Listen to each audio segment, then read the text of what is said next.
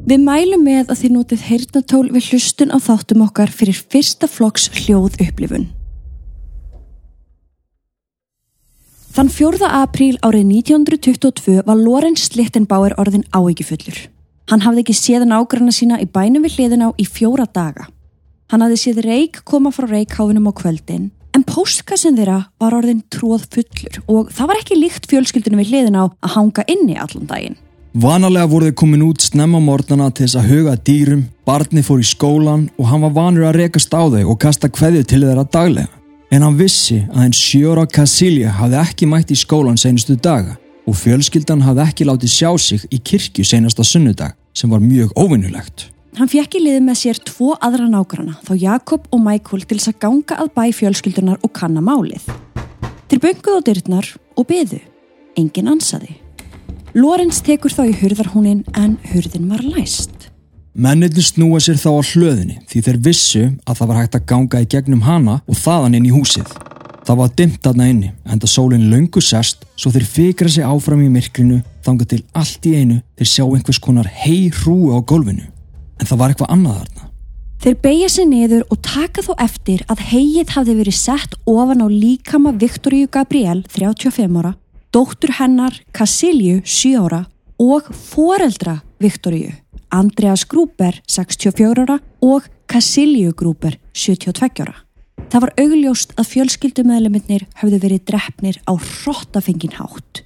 Þau voru með sjáanlega áverka á höfðinu og það leit út fyrir að morðinginn hafi síðan staplað líkonum ofan á hvort annað og reynt að fela þau með lökum og heyi. Mennirnir stóðu skelfingu lostnir fyrir framan líkin en þeir vissu að það vantaði 2 íbúa inn í þessa hrúgu. 2 ára son Viktoríu, hann Jósef, og vinnukonuna, hina 44 ára gömlu Maríu Baumgartner, sem hafði verið nýbyrjuð að vinna hjá þeim. Svo halda leið sinni áfram inn í húsið þar sem þeir finna Jósef í vöggunni sinni og Maríu í rúminu. Bæði voru þeir látin og bæði höfðu þau verið barin til dauða. Þetta eitt skrítnasta og ógnvænlegasta mál í sögu Þýskalands sem hefur enn ekki verið leyst. Ég heiti Katrín. Og ég heiti Stefán. Og þú ert að hlusta á Mystík.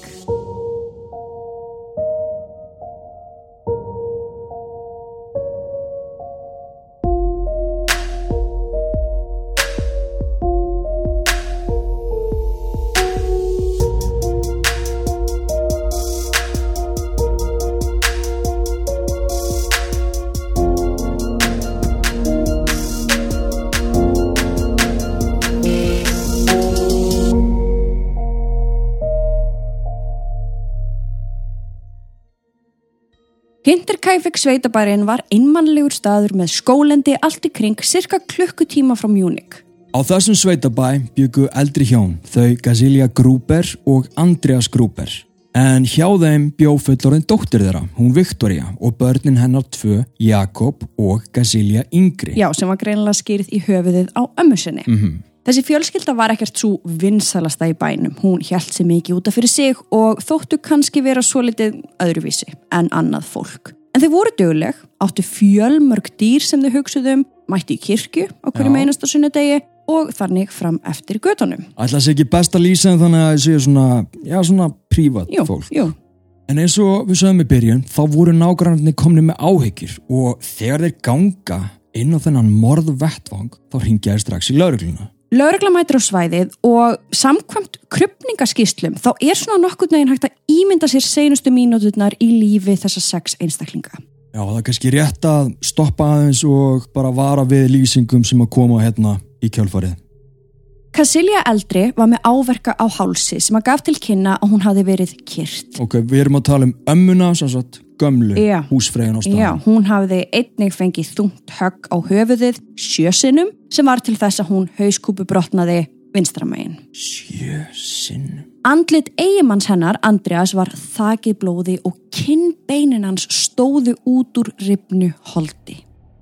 Viktoría dóttir þeirra hafði einnig verið barin í höfuðið og höfuðkúpan hennar var því brotin. Á höfðinu mátti sjá 9 stjörnulaga sár og á hægri vanganum hafði hún greinilega fengið högg með einhverju vopni. Og þegar við erum að segja stjörnulaga sár, þá þetta eins og einhvers konar haki eða pickaxe, jafnvel skaft sem notað þannig að þetta svona eins og kross eða X. Já. En 7 ára dóttir hennar var með áverka á höfði, höfuðkúpan á henni var líka brotin og hún var með djúpt sár á hálsinum.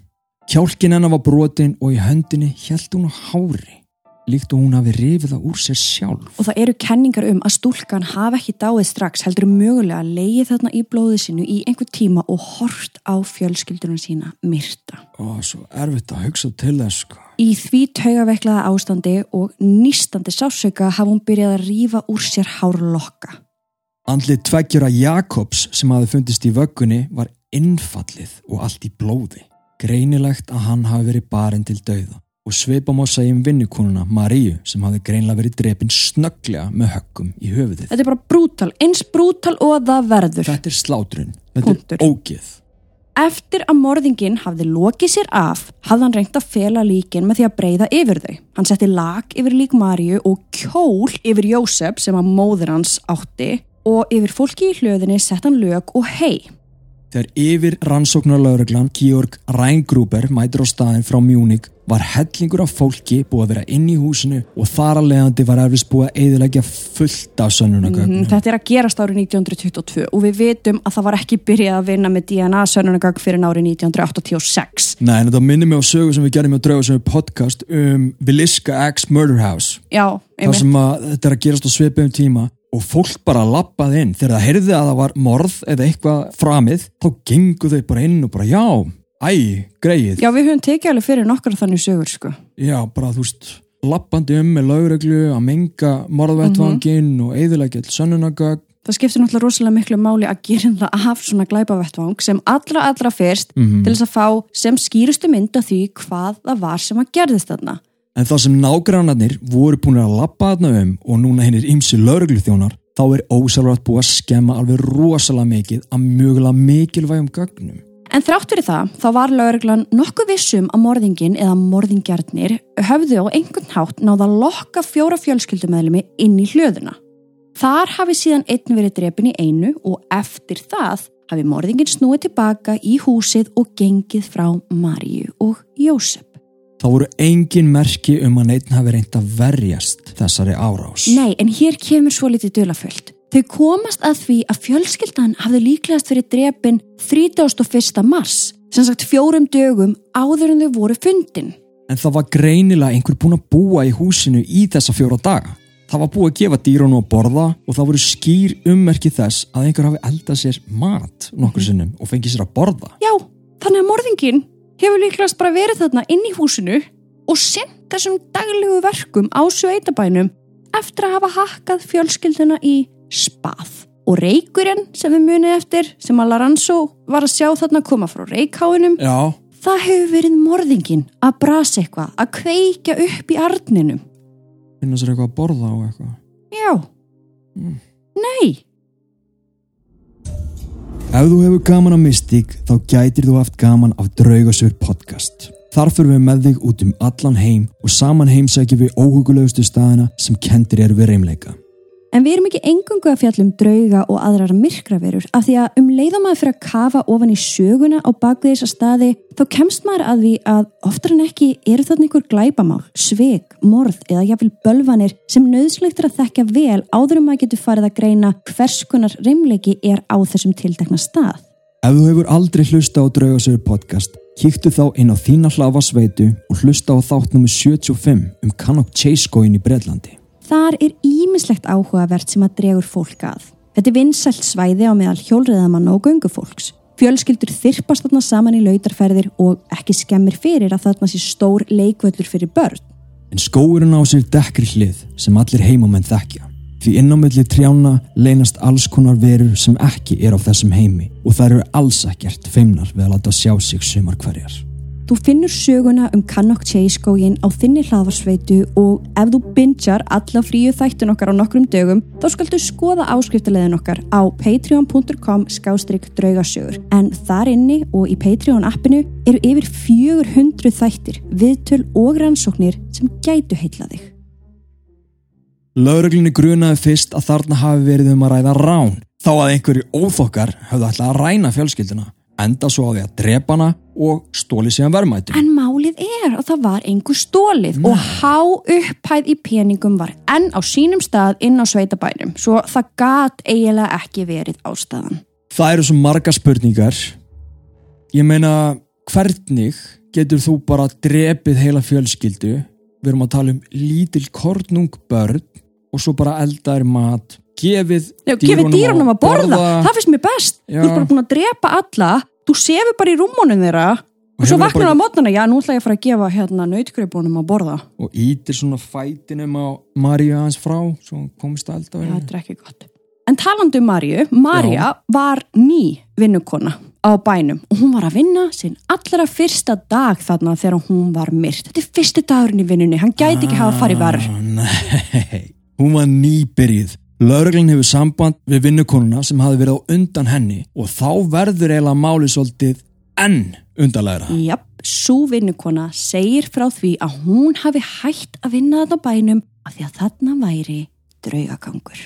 Hún hafi verið að heyra fótatak koma frá mannlausu háaloftinu og henni leið alltaf eins og einhver væri að fylgjast með sér. Þó að húsbóndun á heimilinu hafi ekki endilega trúað henni þegar hún myndist á draugagangin á sveitabænum, þá gat hann samt ekki hort fram hjá þeirri staðreind að hann sjálfur var búin að vera vitni af svolítið furðulegum atvikum, ekki draugalegum, en bara skrýtnum.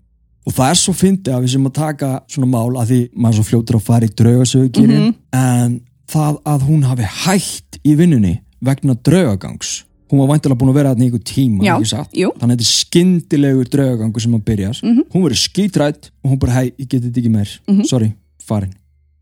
Nokkrum mánuðum áður morðið á fjölskyldunni var framið hafði Andreas haft orð á því við nágranna sinn að hann hafi fundið nýleg fótspor í snjónum, koma frá skóginum og inn í hlöðunans.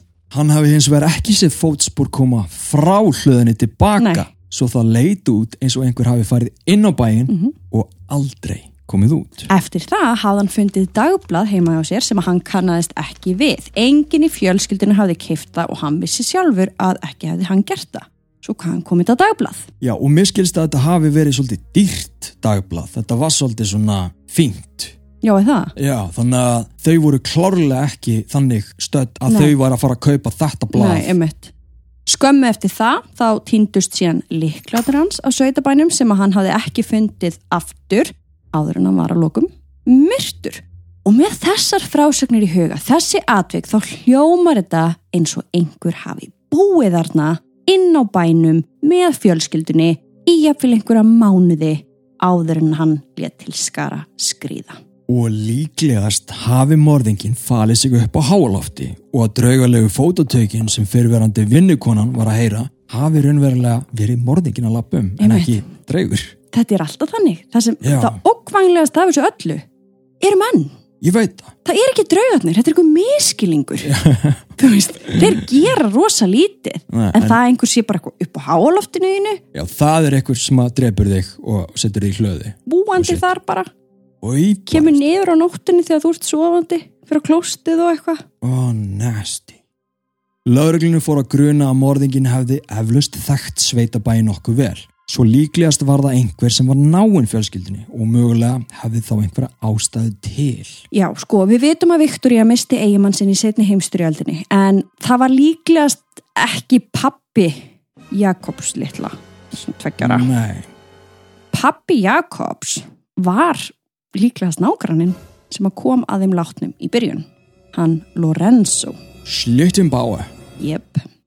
Þetta er bara eins og spænsk sábópera. Ég veit að bæði Viktoría og Lorenzo höfðu vist talað það opinberlega að hann væri faðir stráksins og einhvers staðar las ég að þau höfðu ætlað að gifta sig en að faðir Viktoríu, Andreas, hafi farið á milli þeirra. Svo á endanum giftist Lorenzo annarri konu og eignast með henni barn sem að dó reyndar stutt eftir að fættist en hann allavega fór að lifa sínu lífi. En hann er samt sagður vera faðir Jósefs litla. Já. Lögreglan lagði fram þá kenningu að Lorenzo hafi fengið taugaáfall þegar barnið hans dó og að hann hafi verið reiður yfir því að þurfa að borga meðlag til Viktoríu fyrir son þeirra Jakob. Hann hafi því farið á sveitabæinn sem var hliðin á hans og í einhverju svona brjálaði drepið þau öll. Það sem ýtt undir þessa kenningu voru nágrannir 2 sem að fóru með honum að bænum þarna 4. apríl, þeir Jakob og Michael. Þeir sögðu að Lorenzo hafi ekki endilega hagað sér eins og eðlilegt fólk myndi gera þegar það sæi ástkonu sína og son myrt með svona rottalegum hætti. Hvernig var hann þá? Bara, hann var ekkert mikið að kippa sér upp við að sjá líkin og það var greinilegt að hann þekkti bóndabæinn vel. Lögreglan yfirheyrir Lorenzo lengi en þeir náðu ekki að finna neina beina tengingu eða haldbæra sannanir fyrir því að hann hafi verið á sveitabænum þarna 31. mars þegar að fjölskyldan var drepin. Það væri hægt að útskýra þessi tilfinningalausu viðbrögð hans þegar hann sá líkin á þann hátt að hann hafi í rauninni bara verið í sjokki. Auðvitað. Eins og vinkonur okkar hjá Crime Junkie segja alltaf, maður veit aldrei hvernig maður bregst við svona aðstæðum, sumir kannski öskra og gráta meðan aðrir loka sér bara af eða frjósa. Einmitt. Og það var svo sem ekkert skrítið að Lorenzo þekkti sveitabæinn vel. Hann bjóð þarna við hliðina og hann hafði eytt miklum tíma með Viktoríu heima hjá henni. Svo það eitt og sér var ekkert allt of grunsamlegt. Nei, þannig að Lorenzo var að lokum tekin af listanum. Þá beindust augun að eiginmanni Viktoríu, Karl Gabriel. Já, það kom upp kenningar að, þetta finnst mér eiginlega hallaraslegast, að hafi komið upp ykkur kenningar að hann hafi ekki dáið í stríðinu, heldur snúið tilbaka, mögulega fattað að Viktoría var búin að eignast annað barn með öðrum manni og því ákveða að drepa þau öll. En þessi kenning bara heldur ekki vatni vegna þess að hann dó í Frakklandi áratug áður.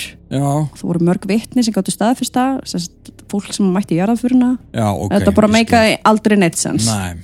Nú önnur kenning hljóma þannig að Lorenzo hafi sko bara alls ekki verið faðir barnsins. Heldur hafi faðir barnsins verið afinn, Andreas. Nasty. Ógeð. Hann á að hafa eignast Jakob með dóttur sinni Viktoríu, sem sagt að hann væri bæði pabbi barnsins og afi barnsins. Og svona þegar maður er að grænslast fyrir þetta mál, að þá kemur í ljós að þetta er líklegast sannleikurinn. Nei. Jú. Býtu, hvað svo nú? Og meiri segja sko að Andreas hafi farið í fangelsi í 1 ár fyrir sifjarspell og Viktoría ávist að hafa verið lokuð inni líka í einhver tíma. Þannig að þetta er líklegasta kenningin. Úff. Ef að þetta er satt, þá er þetta vissulega viðbjóður, en gefur ekki hugmynd þannig séð hver myrti þau öll. Sumir héldu fram að Andreas hafi staðið á bakvið þetta voðaverk. Hann var víst mjög ofbeldisfullur maður. Yep.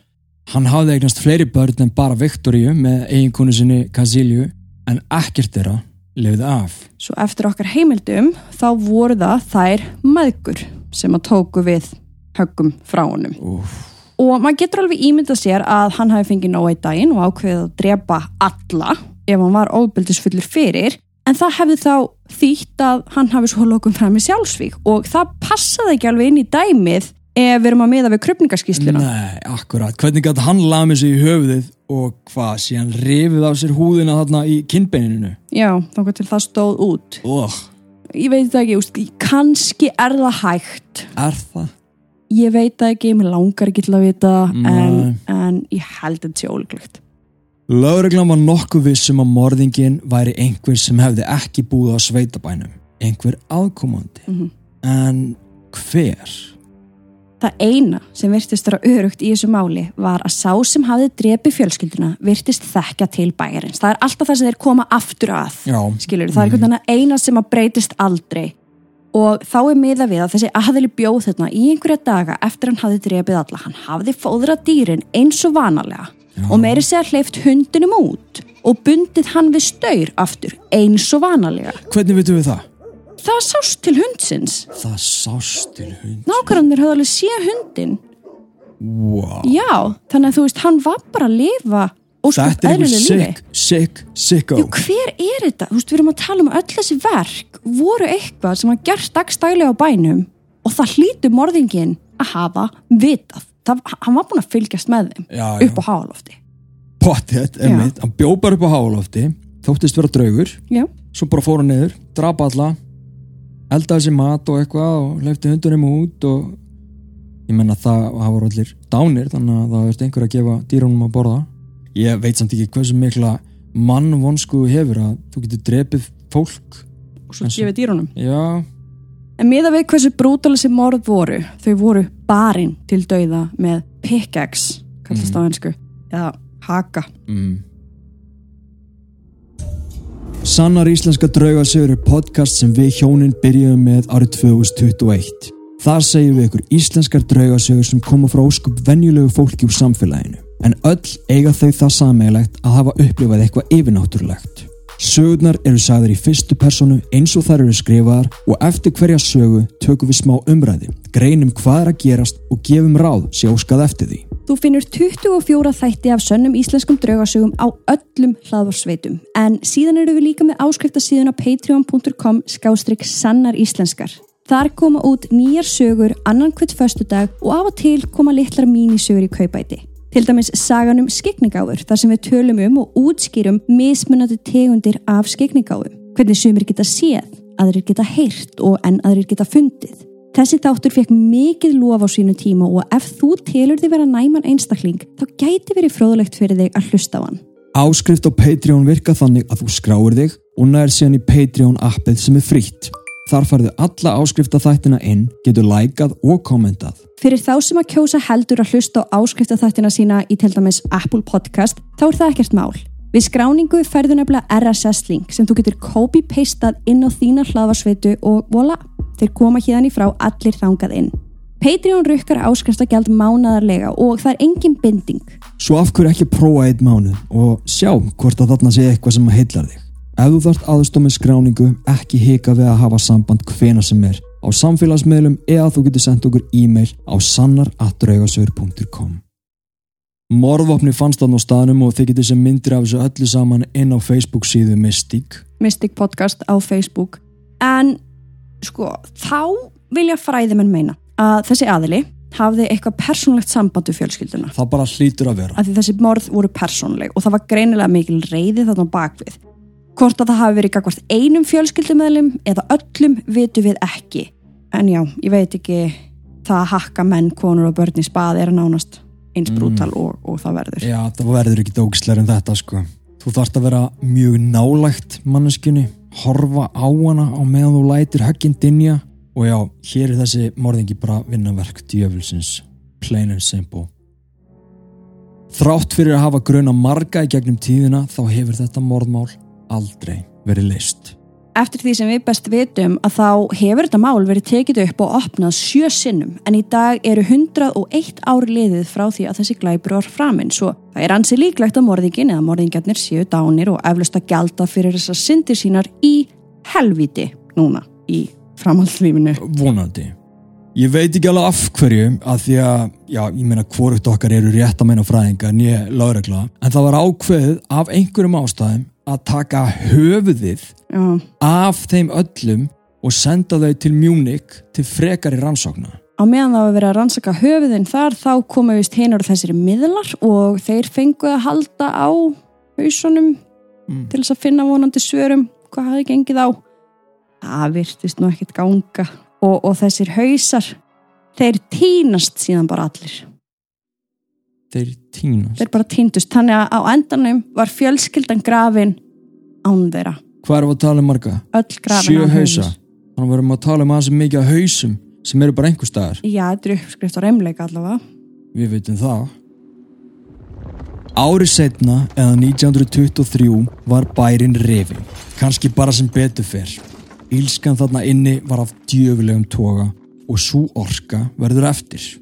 Hún hefur komið sér fyrir ofan í jörðinni og eins og við tölum oft í hinu podcastun okkar Draugasögur podcast þá er ég nokkuð vissum að ef að húsið hefði fengið að standa áfram þá hefði næsta fjölskylda sem fluttið ángað inn eflaust þurft að díla við mjög erfiðar, svartar og ljótar orkur sem að þarna verða eftir. Þannig ég held einmitt eins og þú segir, það hafi bara verið ágætis hugmynd að rífa bæinn og í staðinn var settur fallegur minnisvarði sem þið getur líka sé mynd af á Facebook síðu Mystic. Það er samt smá áhugavert sem að gerist þarna árið 1971. Þá stígur fram kona sem heitir Teresa og hún segir að það séu bræðurnir Karl og Andreas sem bera ábyrgð á morðunum. Ekki Andreas í sögunni. Alveg rétt, ég man eftir þessu. Annar Andreas, bara sama nafn. Hún segist að hafa heyrt mömmu sína tala um þetta við móður þeirra bræðra þegar hún var 12 ára. Sko, við veitum ekkert hverjir þessi bræður eru. Nei. En móður þeirra, hún fremur á endanum sjálfsvíg heima hjá sér. Hún býr actually til bál á miðju eldhúsgólfinu, sest í miðjuna og kveikir í. Jöp, og þessi vísbending fór samt ekkert lengra af því það voru engin almennileg sönnunargögn fyrir þessari frásögn til þess að byrja með. Þannig að, já. Það fór ekkert lengra en þetta. Pínur svona twisted allt saman. Það allir svolítið sikkana. Árið 2007 tekur Furstenfeldbruck Police Academy þetta cold case eða kaldamál að sér og við vitum að það voru gerða rannsóknir, svo að nútímanlega rannsóknir með tækjum og tólum sem þeir hefðu auðvitað ekki aðgangað árið 1922. Það hljómar eins og þau hafi fundið eitthvað út með þessu og þó að þau hafi ekki fundið út nákvæmlega hver morðingin eða morðingarnir væru, þá víst talað að þau hafi samt sammælst hvernig þessi morð báru að eða með hvaða hætti. Eins og við sögðum áðan, þá svo langt síðan það gerðist, meira og minna allir sem að koma að þessu máli eða voru grunar og einhverjum tímapunkti eru núna dánir og það var því ákveðið að virðingu fyrir eftirlifandi fjölskyldumeðlumi fólksins sem að tengist glæpnum á einn eða annan hátt, þá þessari kenningu haldið leyndu. Hún hefur aldrei verið opinberuð. En hvað með okkur? Við þurfum svör. Nei, við fáum engin svör, Stefni. Ætli þau hafi leyst þetta? Sko, eins og staðan í dag, þá bara ansi ólíklegt að almenningu fái nokkuð tíman að vita hver framdi þetta voðaverk og af hverju. Hvaða leyndarmál sem grúpur fjölskyldan hafði að geyma blundar nú við hlið þeirra í gröfinni. Það bara ekki nógu gott, sko. Við þurfum svör. Hvað haldið þið að hafi gerst? Endilega haldum áfram að búa til samfélag inn á Mystic Facebookinu. En takk fyrir að hlusta þáttur okkur í dag. Við vonum að þú hefur haft gaman að því að kafa með okkur ofan í þetta hryllilega og skrítna morðmál.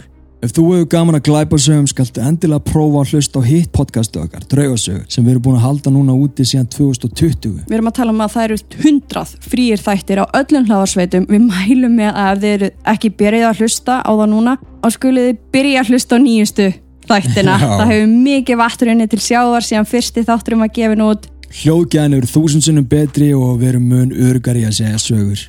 En Draugasögur eru nefnilega ekki bara drauga. Heldur eru nánast alltaf einhver glæpamál sem eiga sér stað áður en reymleikin hefst. Svo endilega prófa að hlusta og sjáðu hvernig þú fílar það. Ég hlusta á podcast allan daginn, alla daga, persónlega. Ég alltaf að leita mér að nýju podcasti. Maður aldrei með nógu mörg podcast til þess að hlusta. Þannig að tjekka það á þessu, sjáðu hvernig þú fílar þetta. En við snúum tilbaka vikuleiðinu með splunkun í hann þátt af Mystic og við viljum endilega biðja að fylgja okkur á þinni hlaðvarpsveitum. Gefa okkur 5 stjörnur á Apple Podcast og jákvæða umsögn. Því að þannig hjálpar okkur að ná til fleira fólks. Kíkið síðan núna á Facebook, skrifið Mystic Podcast í search gluggan og ítið á like. Af því að eins og að þá ætlum við að hafa Mystic eingöngu á Facebook og setja inn alla myndir, myndbönd og annað þarinn. Og hvetjum ykkur líka ef þið vitið eitthvað þessi mál sem við erum að taka fyrir sem þið viljið deila með okkur, endilega skellið þið á síðuna.